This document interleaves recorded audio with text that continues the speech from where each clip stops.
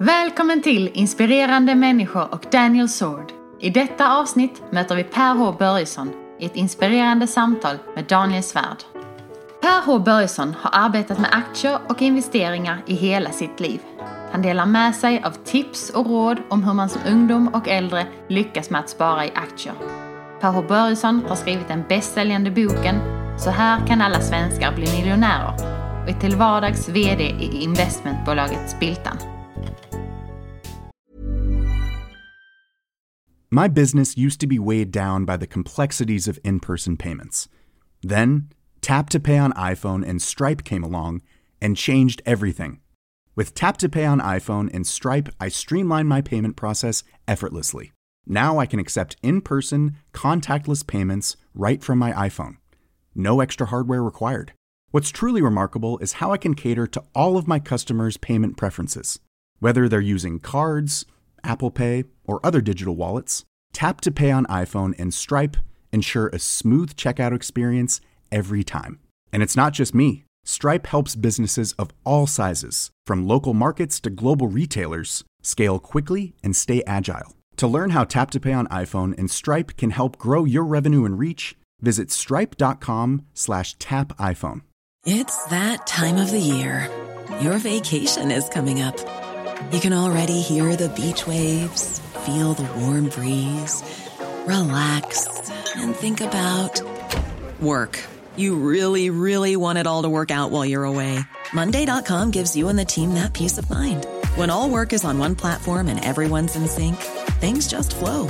Wherever you are, tap the banner to go to Monday.com.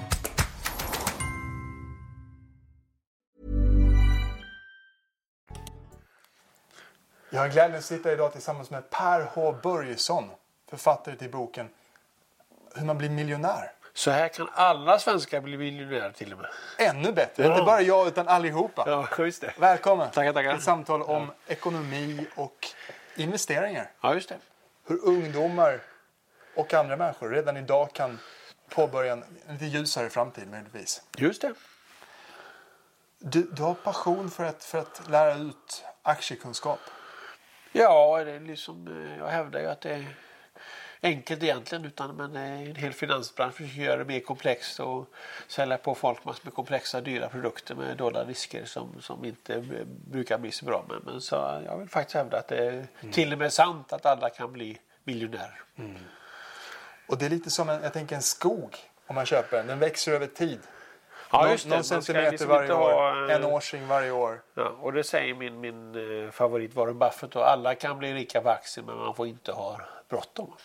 Och det är det som är nyckeln till att om du sätter av ett belopp varje månad och har lägre kostnader än intäkter varje månad, och då blir det jättemycket pengar för småningom. Om man är 15 år idag då, slutar 9, sommarjobbar lite, plockar lite jordgubbar och säljer lite glass på torget. Vad ska man göra?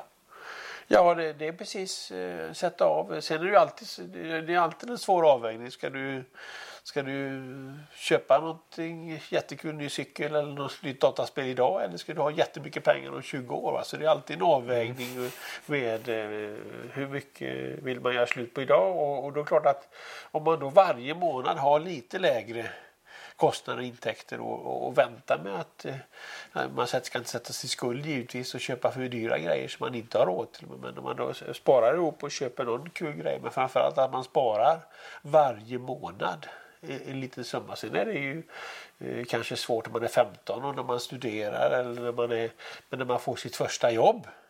Då är man ju van vid att ha låga inkomster och studier, och kanske bara då kan man ju börja sätta av pengar. Och sen har man ju kanske svårare igen när man är 35 år och man bildar familj och har småbarn och annat. Men grundprincipen att lite grann variera över tiden, men sätta av, det är mitt budskap då, att sätta av 10% varje månad av det du tjänar, för att det fungerar inte det här med att man skulle vänta till man tjänar mer pengar eller man blir äldre, för att då köper du dyrare viner och mer mat och finare bil, och då försvinner pengarna. Så efter en månad så är alltid pengarna slut. Så då måste du börja månaden med att sätta av 10%, och det här är världens äldsta sparår. Det kom man på då i Babylon för 5000 år sedan. Och är det lite som att vänta med att motionera? Det bästa stunden är nu.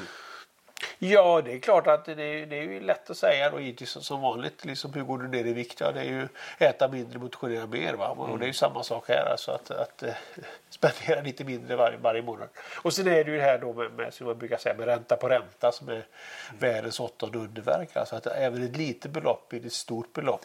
Men med långa sparhorisonter. Men idag är det ingen ränta. Så blir ränta på 0 gånger 0 blir 0. Ja, vi får väl anta då att gamla samband gäller, och det är ju då att på lång sikt tycker jag då man ska, då ger det inte så hög avkastning om du sätter in pengarna på banken och får 0% ränta, men däremot om du placerar i aktiemarknaden, då får man både en utdelning om du köper stabila lönsamma bolag. Ja, de ger ju då 2, 3, 4% i utdelning varje år, och så växer de för att bolagen delar inte ut alla pengar. Så historiskt nu på de senaste 150 åren kanske man räknar med 7-8% i årlig avkastning, och det blir, om man då inte köper något sparform som har dolda kostnader och där man betalar 2-3% till banken, ja, då får man ju 7-8%, och det innebär ju faktiskt att man dubblar pengarna var 10:e år. Och om man då är långsiktig, då blir det mycket pengar på sikt. Varför lär man sig inte om aktiekunskap och ekonomi i skolan? Ja, det debatteras ju, och det försiggår olika stiftelser och aktiesparare och program Ung privatekonomi. De är ute och lär ut ekonomi till skolorna, så att det förekommer. Men det är väl helt enkelt att det inte riktigt ryms i läroplanen då, och dessutom är det då har vi väl haft en historik då i Sverige att staten ska ta hand om det, du behöver inte lära det här, utan det löser sig själv och du får pension och allting. Men nu måste man ta ett större ansvar för sin egen ekonomi och spara själv, och till viss del fungerar ju det svenska välfärdssystemet och vi har ett skyddsnät, men man måste också ta ett eget ansvar för sin ekonomi, och det gäller både pensioner och eget sparande. Vad kan man göra mer? Vad har du mer för? Ränta på ränta, sätta av 10%. Ja, och sen är det ju viktigt att man bygger upp en egen kompetens. Så att det här är inte svårt, och problemet är att alla rådgivare man träffar när man går till en bank eller försäkringsförmedlare, det är en säljare. Och då måste man inse att man träffar ingen rådgivare, utan man träffar en säljare. Och jag brukar ju säga liksom, du går till en bil, köper bil och du träffar en bilsäljare, han vill ju sälja bil till dig. Och problemet här är att du märker ju inte om du fattar fel beslut. Va? Om du köper en bil, dörrar ramlar av, eller en bil inte startar, då märker du det.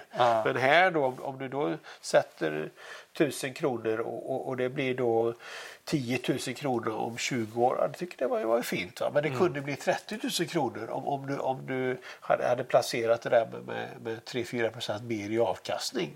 Och det märker man inte. Och det är det som är problemet med de här rådgivarna som är säljare. Utan här gäller det då att bygga upp en egen kompetens och fatta då till exempel att så är fallet. Utan då gäller det då, om man inte litar på någon, ja, då köper man helt enkelt en indexfond. Det är väl absolut enklaste rådet, att de där 10% man sätter i en svensk indexfond som köper alltså börsen på ett sätt som fungerar. Och det visar sig att det står ju de här dolda indexfonderna, pågår ju en debatt just om att man säger att man är aktiv och väljer ut de bästa aktierna, men de facto så gör man inte det, för man köper de stora bolagen ungefär som de väger in det. Så ska man köpa och det finns ju de här som kostar 0% på Avanza, Nordnet och Spiltan som jag driver, har en investmentbolagsfond som köper svenska investmentbolag som har varit otroligt framgångsrikt, som bara avgifter 0,2%. Så där har vi ju 3 alternativ som är absolut bättre än nästan alla andra alternativ.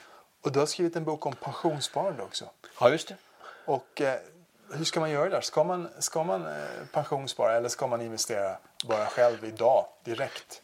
Ja, det viktiga när det gäller pensionssparande är ju att man får när man får ett jobb och ett vitt jobb så att säga, och får en lön, och när man kommer upp då till så tidigt som möjligt få en så hög lön som möjligt, upp till 38 000. Då får man ju fulla pensionspoäng för det här inkomstpension som är det statliga systemet. Så går det 2,5% i PPM som är premiepensionssystemet där man ska då placera egna fonder. Det behöver man heller inte göra någonting. Då hamnar det i 7:e AP-fonden som är ett bra alternativ. Och sen gäller det att välja en arbetsgivare som har en tjänstepension. Och det har 9 av 10. Men så man vet att, och de flesta av de här systemen är bra, alltså stora kollektiva system, Alecta och MEF är till exempel 2 stora försäkringsbolag som många har, och de är bra. Och då har du inkomstpension, du har PPM och du har tjänstepension.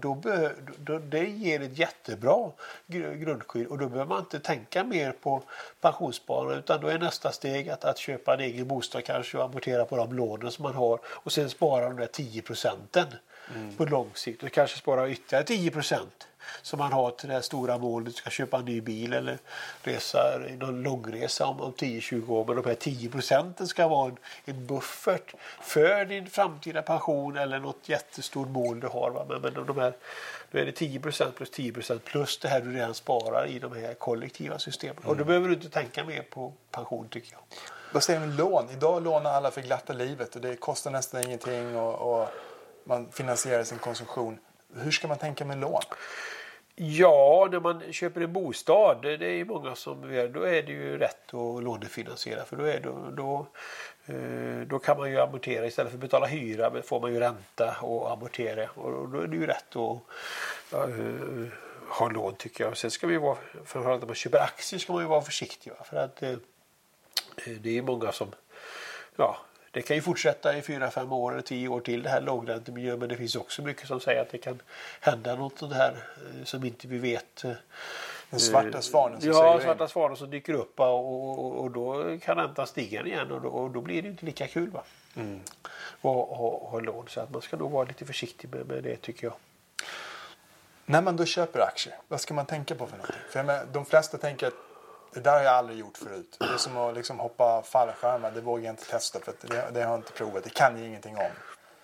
Ja, det är ju problemet då. Man har inte tillit till sin egen förmåga. Va?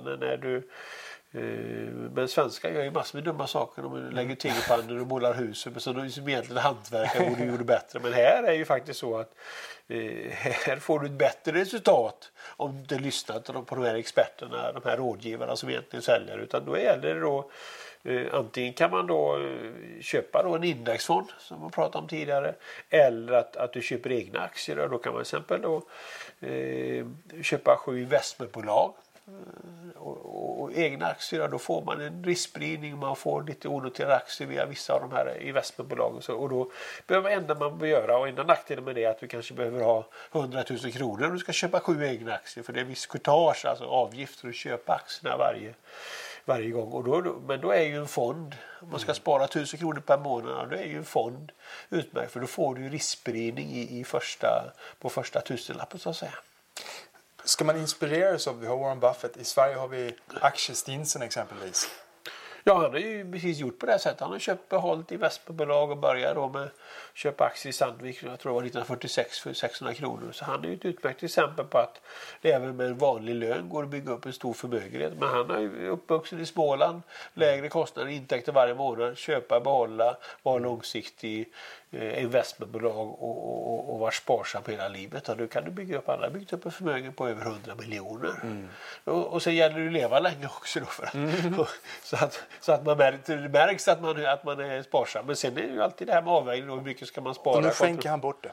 Du skänker bort det, ja, just det. Och det här att kunna skänka bort, man måste ju ha någonting för att kunna ge. Ja, just det. Är det, och man ser det gång på gång förmögna människor idag, att det är inte att de bara åker egna jetplan och har räkiga middagar, utan de ger tillbaka mycket. Kanske framförallt i USA. Ja, det är ju en annan kultur, och man har även skattefördelar att ge bort pengar i USA som tyvärr. Step onto the legendary clay courts of Roland Garros, where the world's best players battle it out for a chance to win the French Open title. Tennis Channel Plus is your place to watch. Stream every court from your phone or smart TV, live in HD. Don't miss a moment with daily live coverage and match replays on demand, beginning Monday, May 20th. Be there for all the unforgettable moments. Stream now with Tennis Channel Plus. It's that time of the year. Your vacation is coming up. You can already hear the beach waves, feel the warm breeze, relax, and think about work. You really, really want it all to work out while you're away. Monday.com gives you and the team that peace of mind. When all work is on one platform and everyone's in sync, things just flow. Wherever you are, tap the banner to go to Monday.com. My business used to be weighed down by the complexities of in-person payments. Then, Tap to Pay on iPhone and Stripe came along and changed everything. With Tap to Pay on iPhone and Stripe, I streamlined my payment process effortlessly. Now I can accept in-person, contactless payments right from my iPhone. No extra hardware required. What's truly remarkable is how I can cater to all of my customers' payment preferences. Whether they're using cards, Apple Pay, or other digital wallets, Tap to Pay on iPhone and Stripe ensure a smooth checkout experience every time. And it's not just me. Stripe helps businesses of all sizes, from local markets to global retailers, scale quickly and stay agile. To learn how Tap to Pay on iPhone and Stripe can help grow your revenue and reach, visit stripe.com/tapiphone. Har politiker i Sverige varit dåliga på, för man tycker det ska vara svenska staten som tar hand om all nödlidande, så att säga. Men det är väl en trend som ökar även i Sverige, och det har kommit ut en bok där om hur man ger. Jag har sett några som läste med intresse faktiskt, några personer som har skapat förmögenhet, så att det tror jag kommer i Sverige, även i Sverige. Vad finns det mer för gyllene regler när man köper aktier? Nej, jag tycker att det är enkelt. Alltså, tänka ränta på ränta, det blir litet belopp, ett stort belopp med långa spartider. Tillit till sin egen förmåga. Och inte lita på rådgivare som egentligen säljer. Och sen då köpa egna aktier om man vill spara den här fondavgiften. Och då köpa lönsamma, stabila bolag som ger utdelning och inte satsa på det förväntningsbolag som ska förändra världen. Och sen då, antingen köper man stora bolag, de största bolagen, då är det ju svårt att hitta någon som man säger är jättedåligt. Men vad många gör i misstag, det är du får en sån där pamflett i din tidning hem och det står det någon nytt cancermedicin, så tycker man det står 4 kronor. Det låter billigt, va? Och Hennes & Mauritz kostar 300 kronor och Spiltan som jag driver kostar 2200 kronor. Då tycker man det är jättedyrt. Men liksom, då måste man en aktie är en andel av ett bolag. Då måste du multiplicera priset med antalet aktier det finns i bolaget. Och det finns, om det där 4 kronors bolaget då har 10 miljoner aktier, ja, då är det bolag så är det 40 miljoner som du betalar för det. Om det bara finns då 2 miljoner i kapital, ja, då har du sannolikt att du gör en jättedålig affär när du köper en aktie för 4 kronor. Men det förekommer ju inte på de största bolagen eller på investmentbolag till exempel. Och då får du ungefär värdet eller i närheten av. Men de flesta tycker att, eller man hör grannen har köpt Rysslandsfonder för 30 000 kronor. Och de har gått upp. Men de berättar ju aldrig när de här fonderna köpte gick åt pipan, och det är precis samma som skulle du låna ut 30 000 kronor till din granne. Ja. Och det skulle man inte göra, men får några tips, då går man och gör det istället för att köpa lita till sin egen förmåga och köpa egna aktier. Om du skulle köpa 5 aktier idag och behålla dem 50 år framåt utan att kunna göra någonting med dem, liksom, låsa in dem, lägga dem i en låda, vilka 5 aktier skulle det vara? Ja, jag skulle ju köpa, jag driver ju själv Spiltan i investmentbolaget, så jag tror investmentbolaget Spiltan som har onoterade bolag och stabila, den som har onoterade bolag, och sen ska de nog köpa typ Investor, Industrivärden, Latour, Lundberg, så då får jag får hela börsen och stora svenska bolag. Jag får Lundbergs har fastigheter i Östergötland och Latour har onoterade bolag som är lönsamma, och så kanske man ska komplettera, man vill ha lite mer tillväxt med något bolag typ Hennes & Mauritz då, som är som är spännande bolag som ger utdelning och växer, som är också ett stort bolag, men det ser ju ut som att de kan fortsätta växa. Och liksom där har vi 6 aktier. Och jag tror du kan köpa de här bolagen och lägga dem i byrån längst ner och inte göra någonting på 30 år. Och att kunna liksom gå då från att vara miljonär till att bli miljardär? Det måste ju vara nästa bok du ska skriva. Hur ska man ta det steget? För att miljonär, de flesta som har haft ett hus i 30 år, i praktiken tekniskt sett kanske miljonärer, många som har gamla huslån och har amorterat under varit flitiga. Hur kliver man upp sen? Hur kan man gå vidare? Ja, men det är ju bara tricket att leva länge som Buffett då. Du använder samma metod. Du sparar pengar varje månad och då blir det ju liksom, om du ser på Buffett till exempel, det var ingen som, det tog ju 35-40 år i uttaget att notera trots att han har haft fantastiska avkastningar och att bli uppmärksam, och det ser du ju på Nobelpristagare. Det gäller att komma på något briljant när du är 30 år och sen att folk inser att när du är 80 år, men om du dör när du är 60 år så är det ingen som har lagt märke till det. Det är samma sak här, va? Så det gäller ju då att köra samma metod, köpa, behålla, vara långsiktig och sen leva länge. Då blir det ju miljardär så småningom. Så man ska vårda sin hälsa då? Ja, det är ju ett bra trick. Och till exempel de här kapitalförvaltarna lever ju länge då. Många som har varit bra på det. Och att man är aktiv faktiskt, det tror jag är en viktig del. Det ser man ju på Buffett och Munger till exempel, att de är 85 och 91 år gamla, tycker det är jättekul och tycker det är jättekul att jobba. Finns det andra förebilder inom finansvärlden tycker man kan titta till och inspireras av? Ja, de andra som är kända. Peter Lynch var ju en fondförvaltare på Magellanfonden i USA. Det var ju framförallt under 80-90-talet. Men den här fonden har ju gått ner sen han har slutat till exempel. Han var ju också hade väl en lite annan filosofi och lite mer att han omsatte aktierna. Men för mig är väl Buffett och Munger de stora förebilderna. Så finns ju andra, många duktiga, och Axel Stinsen han är ju lite en amatör som har lyckats till exempel. Och det har skrivits en del böcker om olika placerare. Men framförallt tror jag att vad media har en tendens att skriva, det är ju det som är spännande. Det är ju traders och köpa och sälja och hedgefondförvaltare och annat. Och det är klart att det brukar ju fungera i en månad eller ett år eller 5 år. Men sen gör man något misstag. Och så ska man rätta till det misstaget. Och då dubblar man insatsen. Så den historien går ju igen hela tiden. Vi har liksom Long Term Capital, du har Société Générale, du har Carnegie, HQ och spekulerar. Det kan gå bra i många år och det kan gå åt fanders nästa vecka. Men till slut så brukar de flesta fallera på eget grepp att de gör något misstag och att det blir fel. Och så därför tror jag att vara långsiktig, köpa, behålla och göra det samma sak varje månad. Så det är det svåra då att ta karaktären. För alla är ju så lockade att när du sportar och när du arbetar är det den mest aktiva som vinner. Här är det tvärtom. Den mest passiva. Och det är ju det som är så otroligt svårt att få folk att begripa. Och hur blir man då? Hur får man karaktär? Jag själv köpte Apple, så gick de upp 1000%, en liten post. Och så sålde jag och så gick de upp 1000% till. Det är svårt.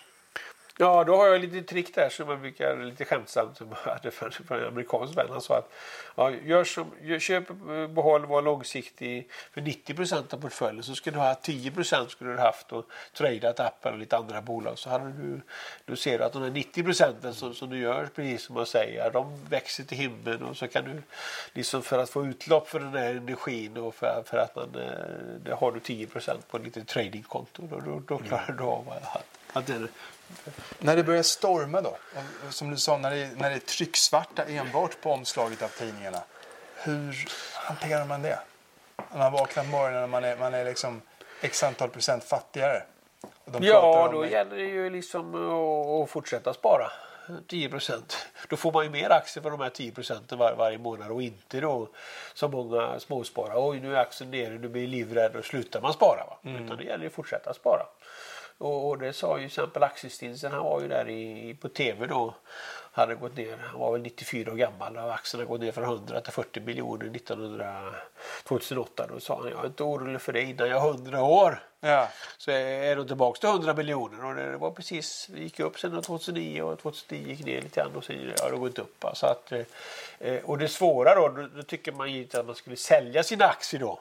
Till exempel i januari 2008 så skulle man köpa tillbaka dem i mars 2009. Men problemet med timing, alltså gå ur och in marknaden, är att det krävs 2 korrekta beslut. Va? Först måste du gå ur rätt och sen måste du gå in rätt. Va?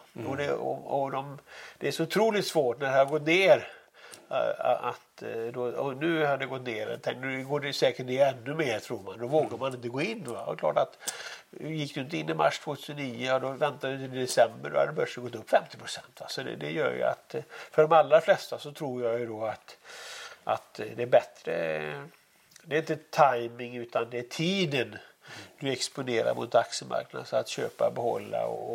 Men samtidigt kan man ju säga, nu har ju börsen gått upp i 6-7 år, då kanske du kan ju vara lite försiktig och bygga upp lite kapital, så man skulle kunna vara då girig när alla andra är livrädda när börsen. För någon gång kommer det gå ner.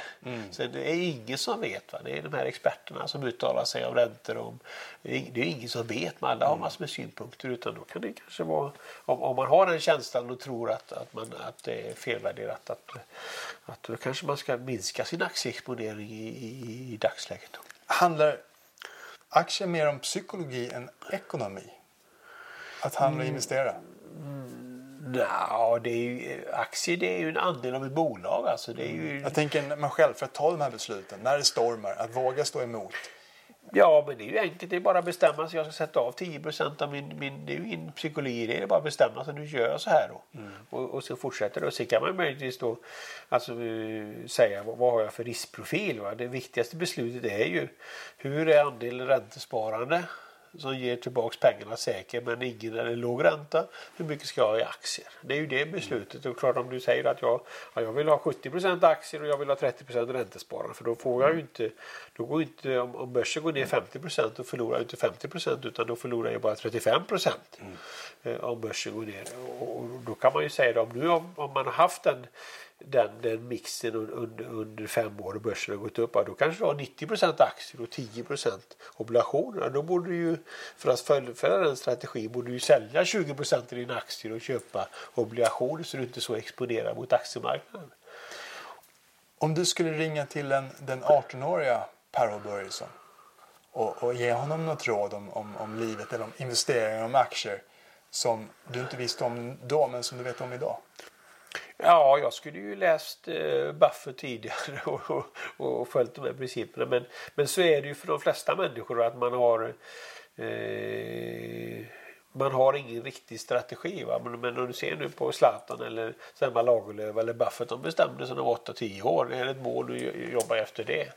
Och så målinriktad var ju inte jag. Jag råkar göra det, men för de flesta går det ju hyfsat bra för oss ändå, så att säga. Och det är klart att det är ju lätt att säga, men nu är det där man är, så att säga. Att utan de här aktieplaceringar så hade jag ju kunnat givetvis vara mycket mer förmögen, men sen har jag gjort massor med andra saker som var roligt också, så att det är ingenting som jag ångrar direkt. Men att då lära sig det här, och det är kul just med min bok då, att jag får ju mejl. Jag köpte din bok för 5-7 år sedan. Du har sparat 10%. Jag är miljonär, va? Så jag får ju sådana respons att det finns ju många ungdomar som faktiskt gör vad jag säger. Och blir rika och genom att spara och vara långsiktigt. Sen har ju börsen varit gynnsam nu de sista 5 åren. Du får ta procent på deras intäkt. Ja. Livet är kul. Tusen tack Per. Tack. Lycka till. Tackar. The biggest names in tennis are coming to Paris for the most anticipated Roland Garros in years. Tennis Channel Plus is your place to watch. Stream every court from your phone or smart TV live in HD. Experience 3 weeks of unparalleled tournament access as the world's top players in tennis face off against each other. Will the veteran champions continue their dominance, or will a fresh face emerge to challenge their legacy on the clay courts? Daily live coverage of this epic showdown begins Monday, May 20th. Don't miss a matchup. Stream it now with Tennis Channel Plus to be there when it happens.